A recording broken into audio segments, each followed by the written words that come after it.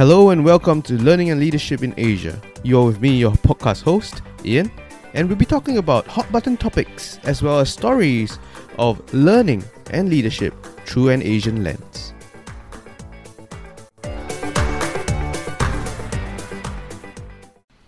If you believe that leadership is influence, you have to really consider these 4 elements. The first one being having a deep understanding of your product and service vision. This is the first pillar of the 4 elements I would like to present to you to build your influence wherever you might be.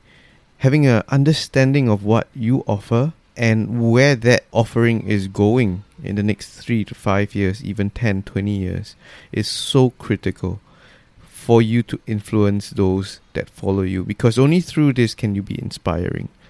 The second element I like to present is really about speaking possibilities, but not just about possibilities, but possibilities that are backed by data of possibilities.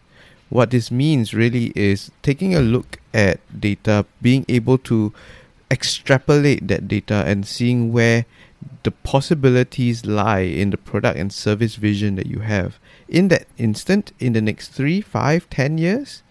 And that will enhance your influence. The third pillar you want to look at is really getting buy-in by obtaining the opinions of others. Because as they believe in what they are saying, they start to believe that they play a part in this bigger orchestra that you're trying to drive. If people don't believe in your project, in what you believe in, if they feel like they're not a part of what you see as your vision, or if they don't see that vision as their own, if they don't have that ownership, then that's going to be challenging when it comes to gaining influence. The last element I like to share with you is really something that I learned from a friend and also a speaker, Sam, who's a brand expert. And he says, and he shared this during one of his trainings about giving 80 and taking 20 in the first instance. It is in giving that you actually receive. And sometimes you've got to give more before you can get back more. And once you have all these in place, things will fall in line.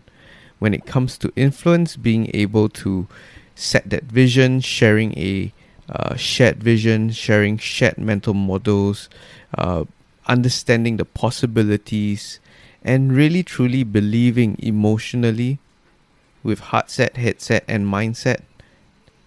I believe that your people will be able to see the vision of your organization, the vision of your team, and they will believe that they have a huge part to play.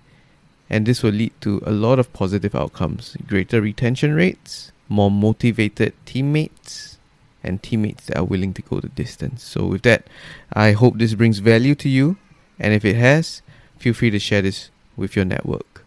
Thank you for joining us on this podcast.